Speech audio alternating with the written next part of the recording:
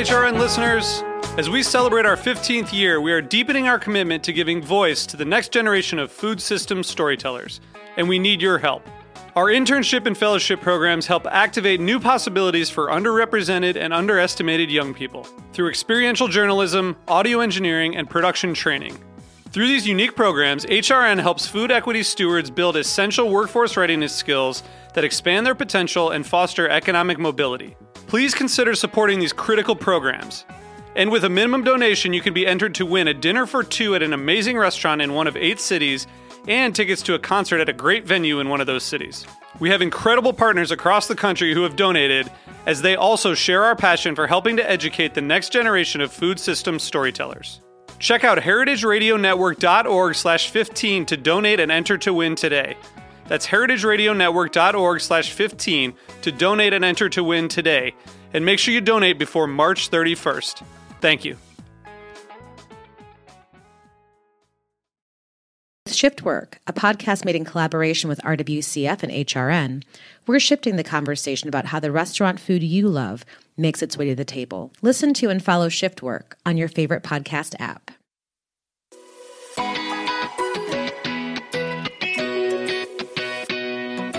You are listening to Item 13, an African food podcast, and I'm your host, Yom Akuaku.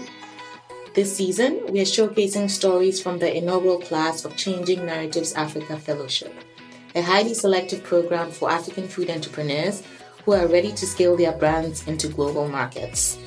The organization's vision is to see proudly African food and beverage brands on the shelves of all the major grocery chains and e-commerce sites in the world, because they are high quality, healthy, and taste good. Here's this week's conversation. Welcome to another episode of Item 13. We're continuing our series with the Changing Narratives Africa Fellows. And today I'm honored to have on the show William Omamo. Am I saying that last name right? I'm very conscious of saying people. Very, very much so. Right. Yeah. Great. Excited to share a little bit about your background, your story, your business. And I'm particularly interested because actually we started talking about this offline, but my first experience with like East African cuisine was actually when I lived in South Africa, and I made a very good friend from Kenya who is married to Ghanaian. And her comment was always that our food was always too spicy. So it's interesting to me that like I have an East African entrepreneur here who's in the business of this. So this should be an interesting conversation. But welcome to the show, William. I'm thrilled to have you on. Mm-hmm. I think I want to kick off with you telling us a little bit about yourself, like where you grew up. You're calling us, we're talking today with you in Nairobi and me here on the East Coast in the US. If you could tell us a little bit about your background, where you were born, raised, like sort of where you've been around the world and how you ended up back in Nairobi, if you've ever left. Okay. Well, Yom, let me take this opportunity to thank you so much for giving me this opportunity to join you on this podcast. Courtesy of Changing Narratives Africa. Had it not been for being a fellow of that community, I wouldn't have had this chance. But just to tell you a little bit about myself, I am a Kenyan, thoroughbred. My parents are from the western part of Kenya. I come from a family that has been in politics since the independence of this country. And my father was the late, he was a farmer and an agriculturalist, to put it that way. In fact, the first Kenyan to have a degree in agriculture. Oh, wow. So we, as a family, we came from this agricultural background. I went to some British schools here in Kenya initially. Very good schools, may I say. And through that exposure, I quickly picked up this interest in food. And very early in my life, I decided that I wanted to get into the hospitality industry. So when by the time I was completing my A levels, I knew exactly where I wanted to go. So it then became where to pursue the career. And at that time, as is today, the best country to do that is Switzerland. And I ended up in a college called La Roche Global Education, which today is probably the most prestigious of hospitality institutions in the world. Initially, when I was in primary and secondary school, I wasn't, a performer. But when I got to college, my everything came together. I was in my element, and I really, really performed well in college. I had a fantastic college experience, so much so that the college eventually hired me when I finished my course, and I spent another 2 years. First as a trainer and then as a manager within the food and beverage department of the college. And that was just a springboard for me, because it set me up when I decided that I was coming back to Kenya. I came back as basically an expatriate, having negotiated my first job. I came back and, I quickly got into the flow of things in Kenya, having a bit of a cultural shock, because I had never worked in Kenya before. So, the cultural shock, it was, I'd say, a rude awakening. Yeah. But somehow, I think, the general manager I worked for, we got along so well. I had a promotion within 6 months of that entry, and I was over promoted just because I was so likable. So, I think that you also probably had something to offer. Yeah, true. I mean, I was coming back with a wealth of experience, international experience, and I think that adds value when it comes to Africa. So, in assuming those senior positions, I realized that I have, I'll call it entrepreneurship skills at that time, because I was, I wanted to do more than the norm. I wanted to, get into events and organize and create stuff. I really enjoyed that. And I was able to, bring my team to a place where they were really very supportive.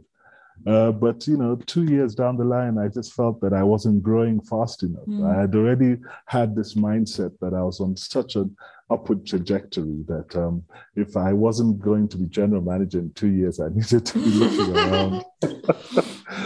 So that led me to my first endeavor as an entrepreneur. I started up a pub called Bootleggers, and Okay. yeah, I started this off without even doing a thorough feasibility study, because had I really done a good study, it would have told me that, look, you want to start a pub in a pretty much the dominant religion there was not supportive of that kind of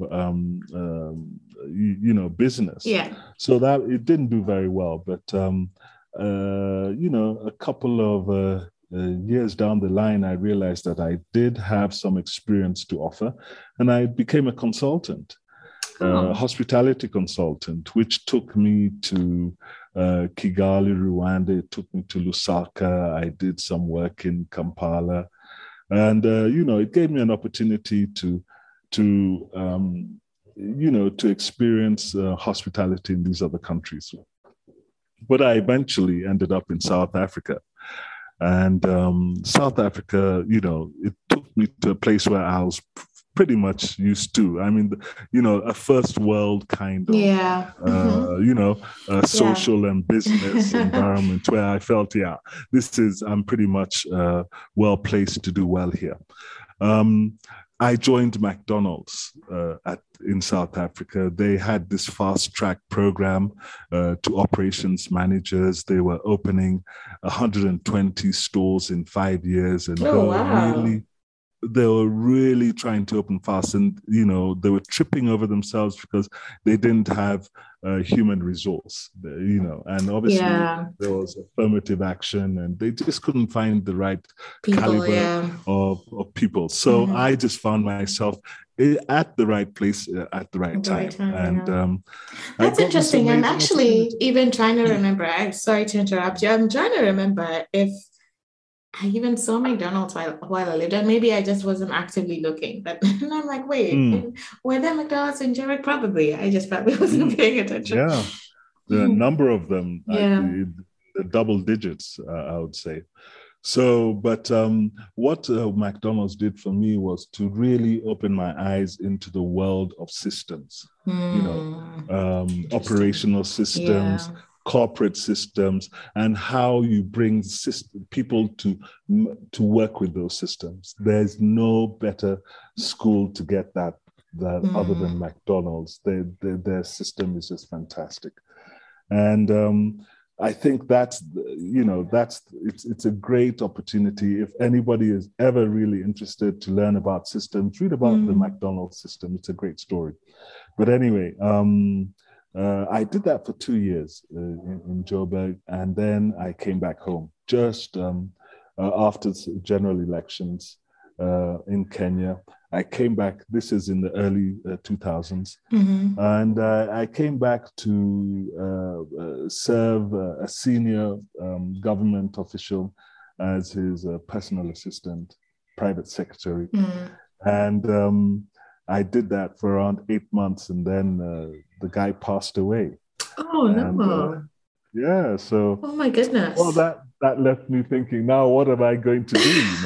I gave up a career just to come and do this back in Kenya.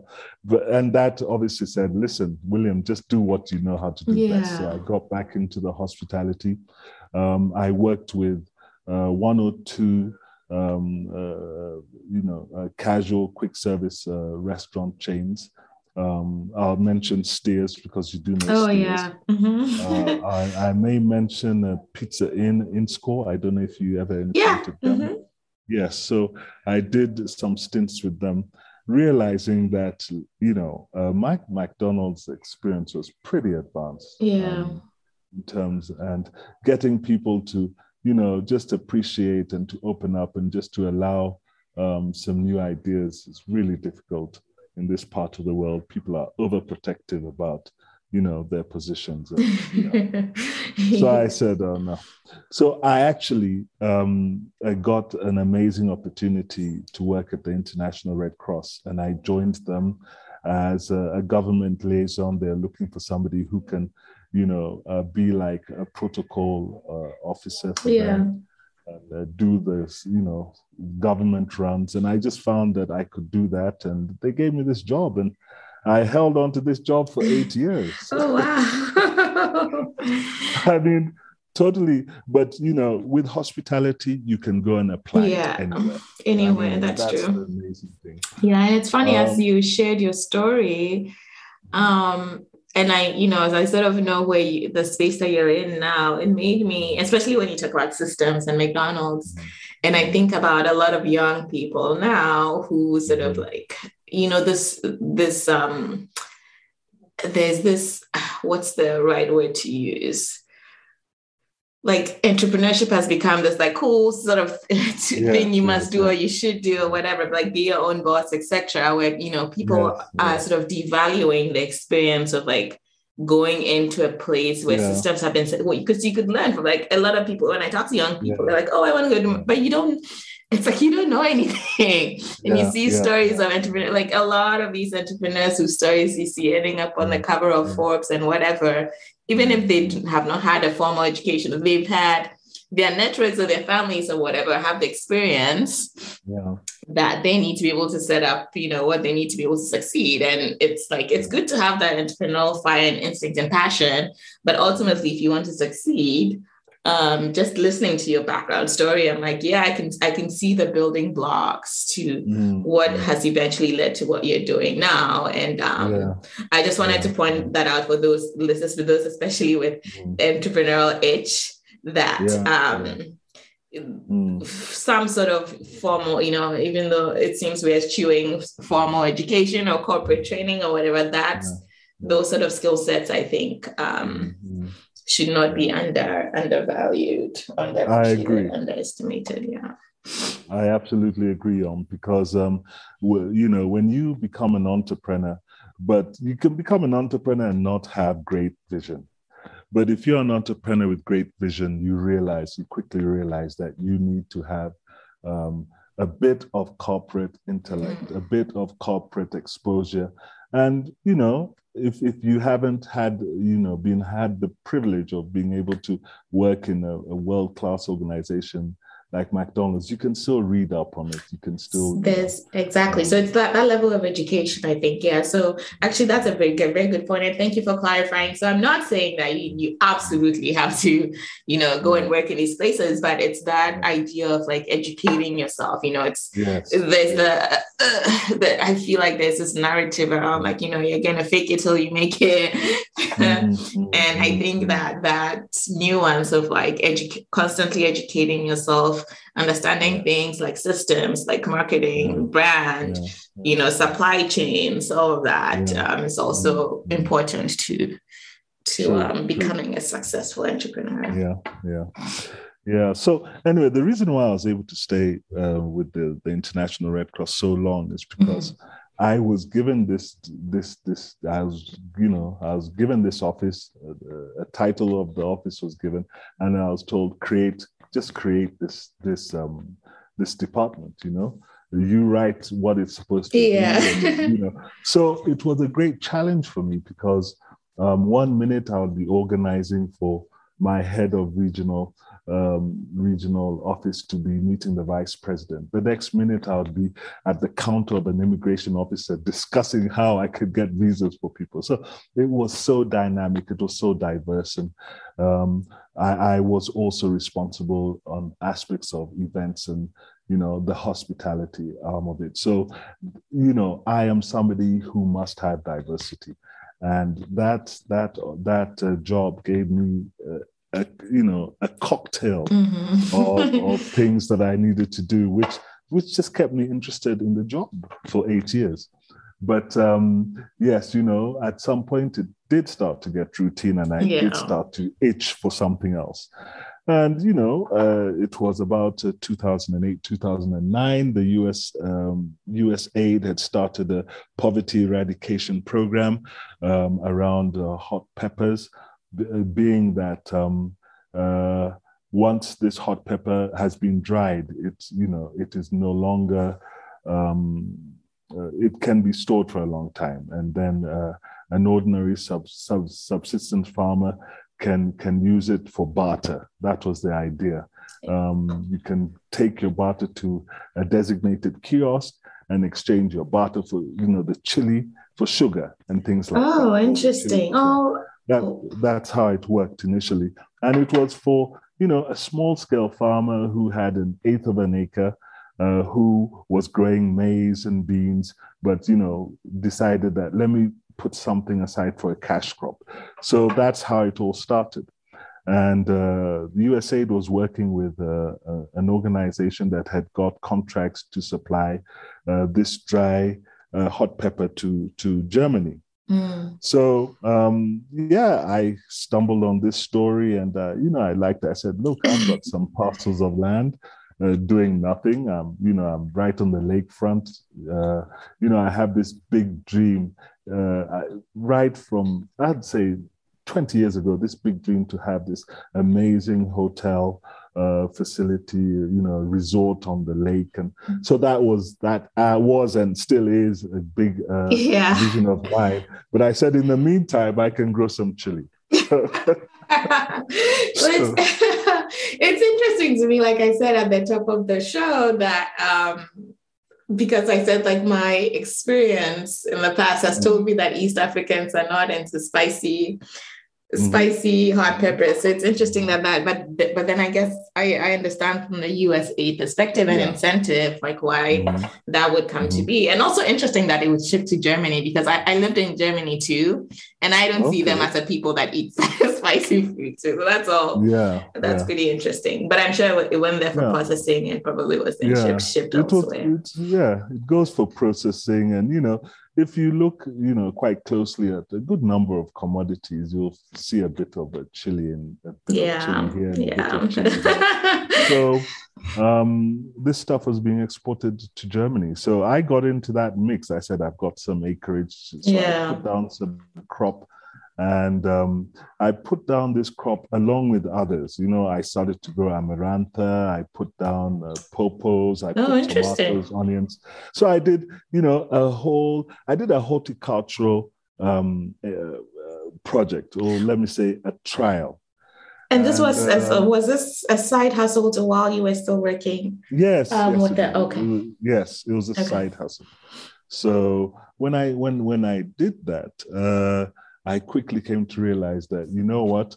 We live in the bundus. We have wild animals. We have all sorts of wild animals that would just come at night and devour. Oh, man. Devour those crops. But the only thing they wouldn't touch was the hot pepper. Oh, yeah. So that was my big aha. Okay, grow this hot pepper.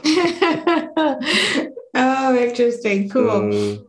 So I did, the hot pepper was successful. Every other crop failed. But when these people came to collect my product and said that all they would do was repackage it and send it to Germany, I said, hang on a minute.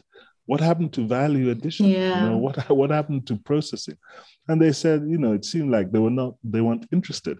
And because I am fashioned in a way to question and to interrogate, I realized that, look, I can add value. I mean, I have some culinary experience. I understand how the mixing would take place and some of the critical ingredients that would enable production of chili sauces and chili paste.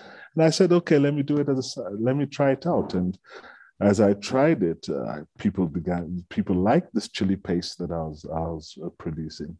And I started to supply co-workers and friends. And eventually I realized that this can be a side hustle. So I got it passed by the Kenya Bureau standards, the guys who decide whether you're going to give people poison or not. And so then I started to do it as a cottage industry. I was just doing it out of my kitchen. It wasn't really big, but I was supplying a few, shops. I would say I would, give out around 200 bottles in a month, and that it was okay. And that carried on for a couple of years. I eventually did leave the International Red Cross when my father passed away. I don't know if you've ever, or if you're somebody who has ever read the Bible. Yeah. Because in the Bible, there's a story about a prodigal son. Yes. In Luke 15, from verse 11, somewhere there. By the way, sorry, I have a lot of spiritual inclination these days, but not at that time. I'm basically trying to say that when my father passed away, I went to my mother and said, give me my inheritance. And she was kind enough to do that. And I took this inheritance and I said I was going to do what I'm passionate about. I was going to go and open coffee shops. I was going to open a pub. And I was going to, run a nice, trendy coffee shop and do a really nice, trendy pub. So I set about to do that. I did it outside of Nairobi. I did it in a place called Kisumu, which is in Western Kenya. And that basically gave me an opportunity to get back into mainstream hospitality after all those many years I'll say the humanitarian, in the humanitarian field. So I got into that space.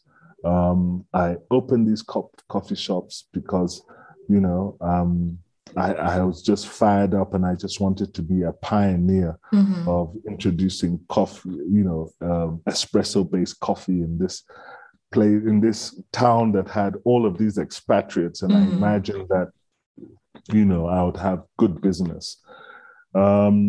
And indeed, it was a good idea, but the timing was wrong because there was an election coming, and this place is very volatile when it comes to national elections. Yeah. And unfortunately, I also did not have a family name that went down well. So that project. That's unfortunately one of the challenges of doing business on the continent, right? Sometimes political, socio-political, it is real. It is very real. Can be very destabilizing too. It is very real. Yeah. But even the most well-resourced entrepreneurs, right? Yeah. Hi, I'm KnK Luya, the Executive Director of Restaurant Workers Community Foundation, and I'm the host of a new podcast called Shift Work. In the last 6 months, some 6,500 restaurants have closed their doors, and there's never been a time when restaurants and their 12 million workers have been more vulnerable. It's time to transform hospitality. With Shift Work, a podcast made in collaboration with RWCF and HRN, we're shifting the conversation about how the restaurant food you love makes its way to the table. What does it really take to make that experience happen? And who are the countless workers responsible? We're talking porters, cleaning crew, prep cooks, servers, baristas, hosts, bartenders, barbacks, managers, sommeliers, and chefs. I'll also introduce you to organizations that are leading industry transformation. We'll discuss mental health, fair pay, racial justice, and how hospitality can change for the better. We need it. Listen to and follow Shift Work on your favorite podcast app. But I did develop a really nice coffee shop concept. We did have some great unique dishes that we were dishing out, and the reception was great. The sauces that I had, of course, was my house sauce, which was also a winner. Yeah. At that time, I just called it KnK. That KnK was just the corporate brand. What does it stand for? KnK? It stands for Kahawa Nakadalika. Now that means coffee and other things.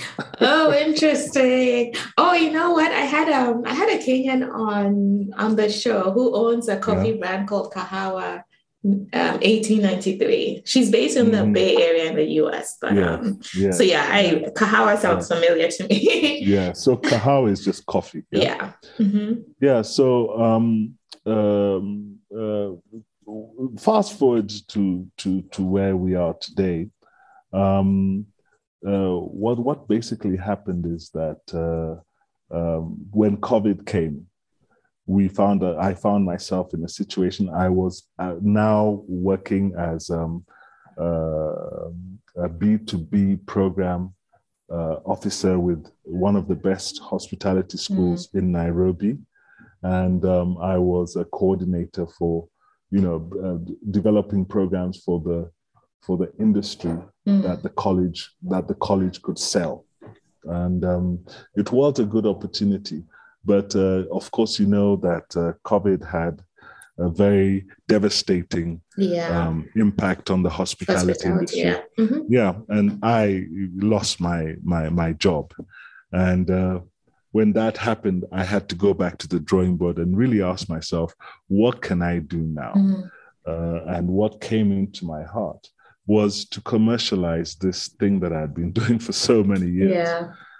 Just to commercialize it, to make it a real enterprise, the chili pepper. All along, for all those years, I only had a paste. I had never developed a sauce. Oh, interesting. So what's your product range right now? What are the different...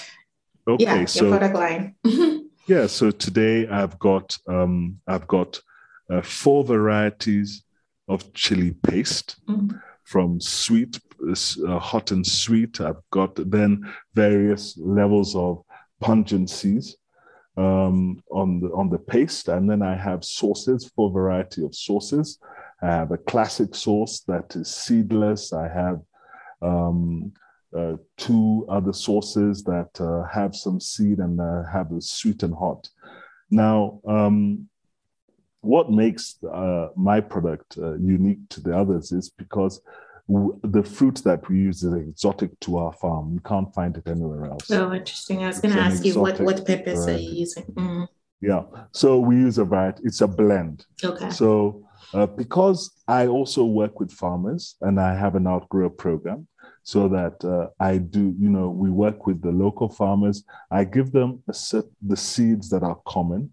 So they grow for me African bird's eye and long cayenne. Yeah. Mm-hmm. And then we have our own a line that is a blend of Carolina Reaper and African bird's eye. It's a blend of Jamaican bonnet. Ooh. And long cayenne. And it really produces amazing fruit. Very unique in taste and flavor, and really pungent. Wow, that sounds so good. Yeah, we are definitely a distinctive chili brand when it comes to choice. I usually ask this towards the end, but since we're talking about it, can you share where people can find it to purchase, or whether it's online or what are your distribution channels? Yeah, well, we are online at the moment, but let me put it this way. I can be found on my website, which is www.KnKpeppers.com. I'll send you that link. Yeah, and I will include the link in the show notes and then also on social when we share. And we do have a Facebook presence. We have Instagram presence. When it comes to online, the online platform that we're on is called Jumia. Oh, yeah. Yeah, so we're on Jumia. We can be found there. And we're onboarding to a number of others, especially now that we are fellows at Changing Narrative Africa. Yeah. Great opportunity to grow our brand and to get into some markets that we otherwise would not be able to do so. So my brand is called Apillo. And Apillo, it means pepper in East African Luo dialect. It means pepper.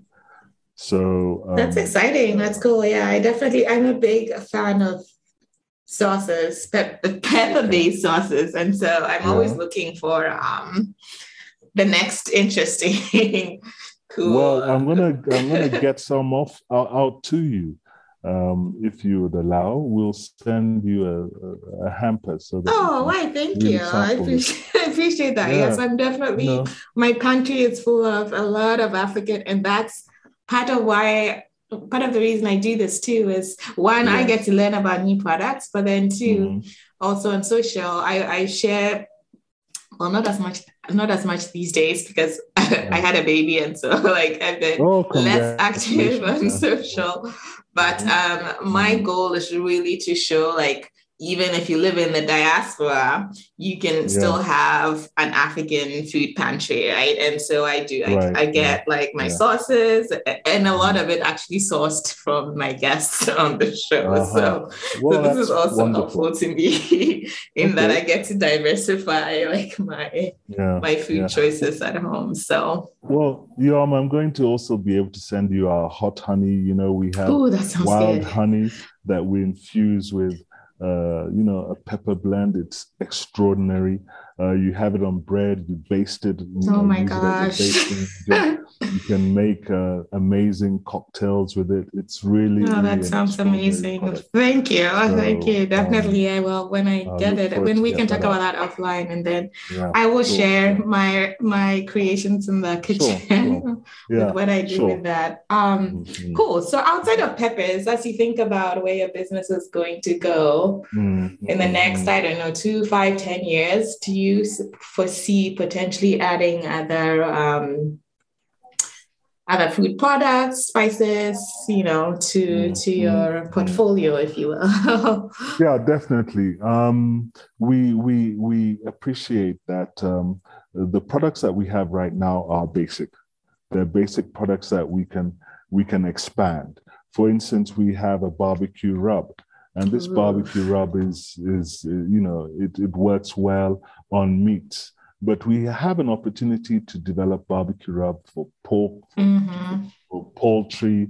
We also have what we call hot oil. So it's sunflower oil that is infused with one of our peppers, and it's used as a salad dressing. It's used as a frying oil, and we've seen that it's just so popular. Yeah, and we can play around with that. But hot pepper has so many other uses. And as we grow, we appreciate that we need to maximize the full potential of pepper fruit. And pepper fruit can be found in cosmetics. It can be found in pharmaceuticals. In cosmetics? Yes. In fact, we already have a cosmetic line that is about to launch. Whoa. But since you're a foodie, I've just kind of stick to the food. But just to tell you that we intend to diversify and use our hot peppers where it can be used. Security with the tear gas and with the pepper sprays. Oh my goodness. When we talk about how we want to progress beyond or bring what we're doing today into a totally different industry, is we want to develop into an agritourism product. Because our estate we have an estate that is right on the lake. It presents an amazing opportunity to, bring in a blend of the peppers, open up a facility and create a story around our Apilo journey. Just like Tabasco have this amazing island, we also want to go the agritourism route.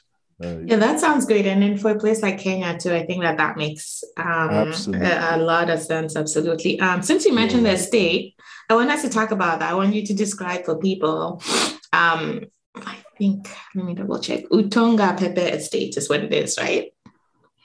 Yeah. Could you describe that for folks and what, addition, describing it, and then also sort of some of the community work that you do? Sure. Yeah, great. Yeah, so Utonga Pepper Estate is in Western Kenya. We're on the shores of Lake Victoria. And it's a 15-acre estate that is part of a larger estate. And we have developed our peppers that are exclusively found in that region. The work we do with farmers is they grow the indigenous chili peppers so that they're not seriously challenged. And we basically have developed an outgrower program where they supply us with their fruits and we buy from them, with the vision to establish a cooperative society so that they become integrated in the business itself. We have for many years been working with one of the local schools there that has makeshift boarding facilities, because the girl child is really threatened there. Yeah. She's threatened with early marriage. She's threatened with unwanted pregnancies. So she's very exposed. And in our interactions with these mixed schools, we realized that the school is the safe haven for them.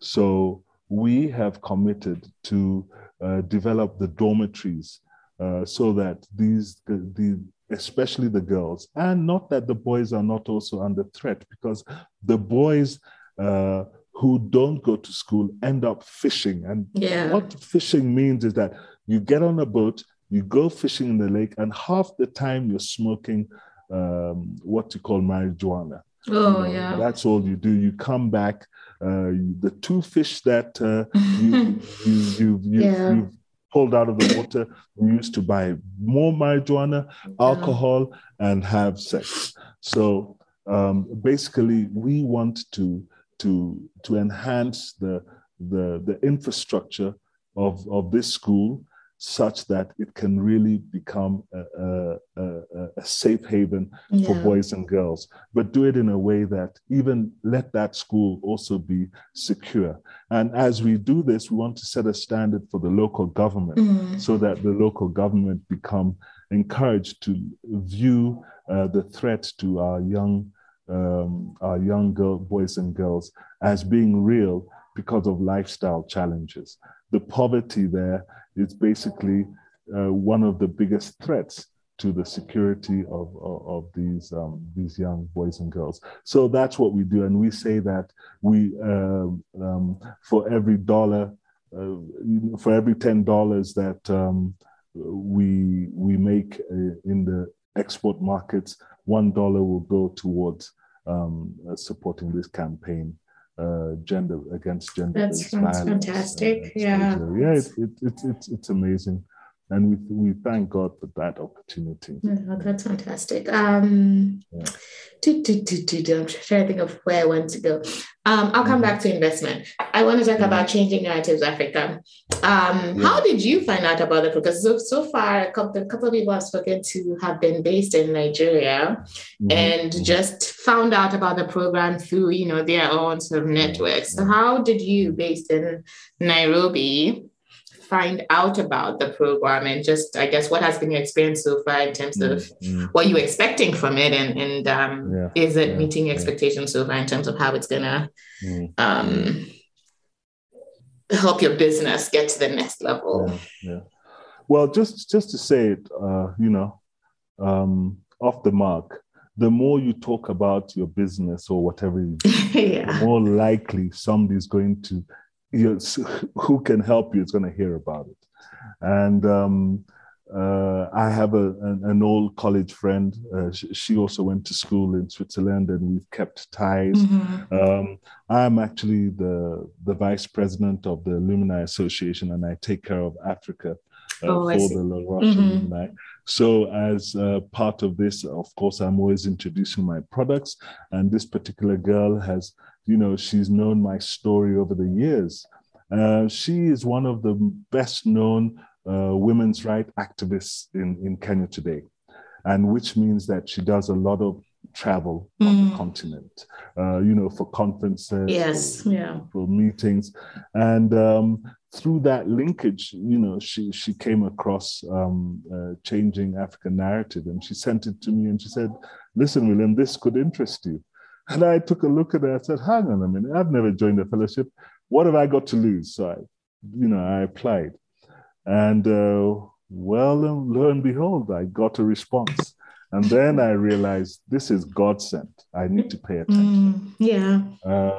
So I put all my efforts behind it. I told my story. I didn't need to create anything. I just told it the way it was. And it just kept on coming. And then, they initially were 400, and we found ourselves top 15. And I didn't realize that's how many people ended up. Wow. There were two people from East Africa. We both happened to, one was a lady and the other was myself. We both happened to be doing, something to do with sources.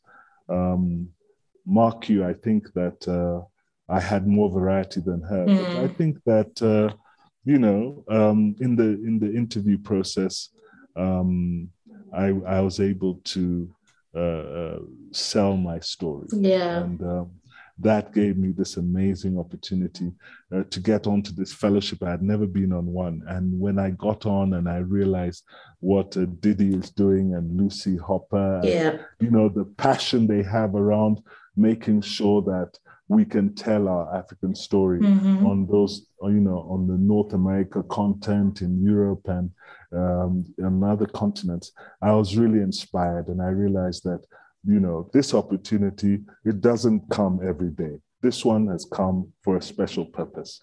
So I have grasped it with two hands. And,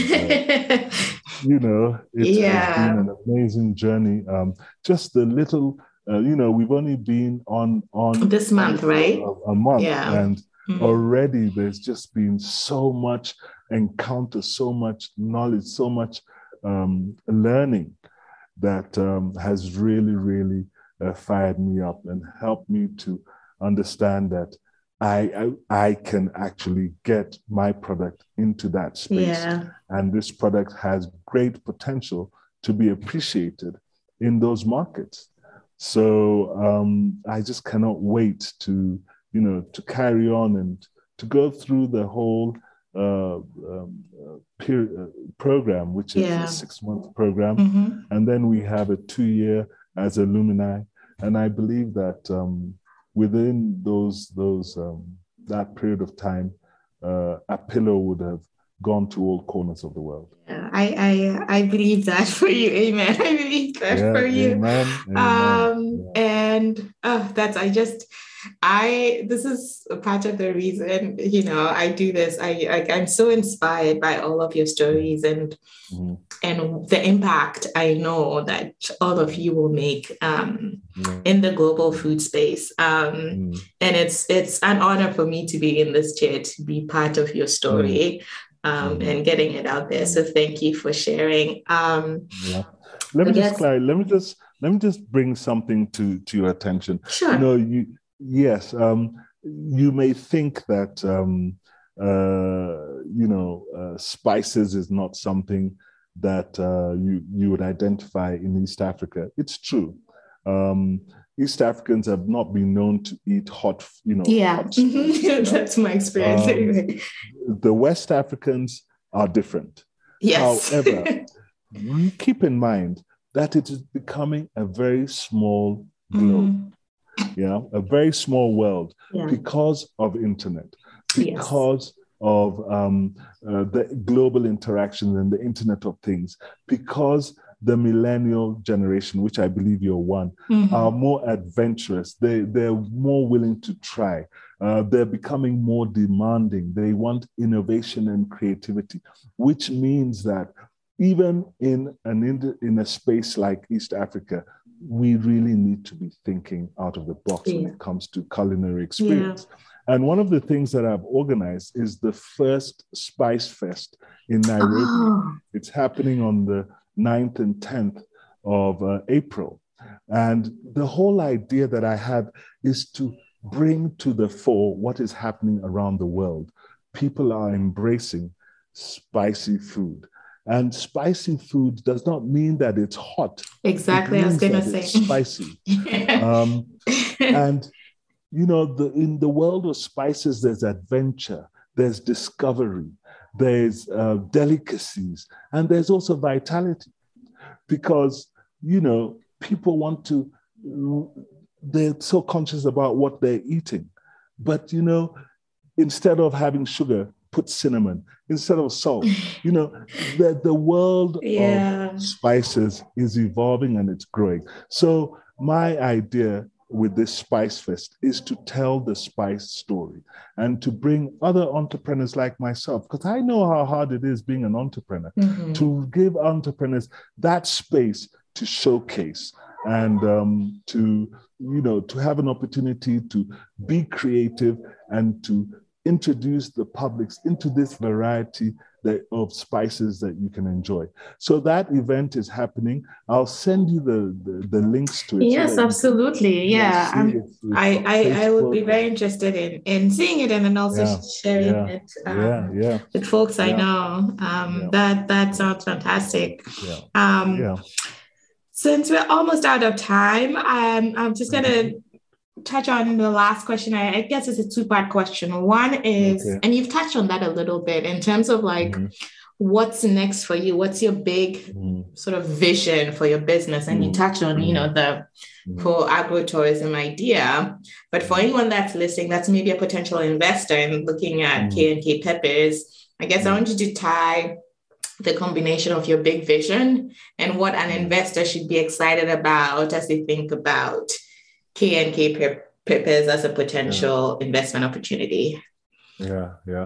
Well, thanks. Yom, I can tell you, you cannot meet the demand for chili. The demand for hot peppers globally, there is not enough being made of these hot peppers. And I'm just ever so excited that I'm in a space where I can work with local farmers. I can do products that give us opportunity to introduce diversity. So in terms of the culinary arm of this enterprise, we are going to grow. We are going to introduce our products into other products, such as we can do jams, we can do peanut butters and all of that, where we can infuse these products and bring unique taste. We also we just want to dominate the space. When you see a pillow, anywhere in the world, you're going to know that this pillow comes from Africa. It is highly favored as a high quality table condiment and kitchen ingredient. That should give any investor an opportunity to say, hang on a minute, let me get involved with this because these guys have a global vision, which we do. I am also of the opinion that if you want to go far, you go with others. And I don't want to think that I have everything that I need to go alone. In fact, I need to really engage global players who would be able to, bring in the much needed professional expertise and the global networks that we need. But looking into the future, this company is going to diversify into pharmaceuticals, into cosmetics and security, like I mentioned, because there are huge opportunities for that. But ultimately, we are also going to get into the tourism sector and embrace hospitality. So, and this should happen within the estate that I mentioned, because it is part of a larger estate that gives us an opportunity to really explore agritourism and hospitality. So that's what I would say. That's just so incredible. I'm looking forward to the world opening up again and being able to finally travel to Kenya and hopefully make it up to have friends. You have friends. Make it even to the estate, because I just I'm at a loss for words. I really truly I'm excited for you. And I know working with Ndidi and the Changing Narratives Africa program, there's just so much. And hopefully you being on the podcast, the right people hear your story and are able to help you push for it somehow, whether they are customers or investors. Sure. Hopefully that adds to the growing success of your business. We're at time, so I appreciate you making the time to speak with me today, William. I'm inspired by your story. I know listeners will be, and I'll share your information so those who are interested can get online and get products. I'm excited to try it too.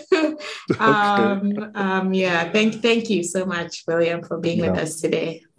Okay, and let me encourage you, Yom, to keep doing what you're doing, because it's a good thing. Do not get discouraged, ignore the naysayers, and just stay focused, because you must be in your element and you must be called to a purpose like this. So my goodness, William, I have to say this. Even last night, this is, and I'm getting a lot of these lately. I getting a lot of these, like God speaking through people to me, because to be honest, I told myself that this will be, and this is the first time I'm saying this publicly, that this would be the last season of the podcast. Because I had committed with the Team DD to do this, because I was going to end it last year. Yes. Because I had committed to DD to do this. I said, okay, I'm going to do this one last time, interview these fellows and I will be done. And as I was listening to your story, actually, just literally, and I can even screenshot this to you. I literally just sent a message to a friend of mine as we were chatting that I'm just talking to this guy that's inspiring. Like, I was literally on the edge of quitting this podcast. Wow. And listening to his story reminded me of why I started to do this, And so thank you too for saying what was on your heart. Because that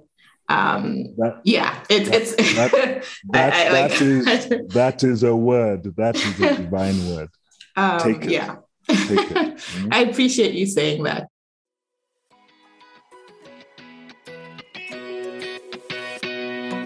Thank you for listening to Item 13, an African food podcast.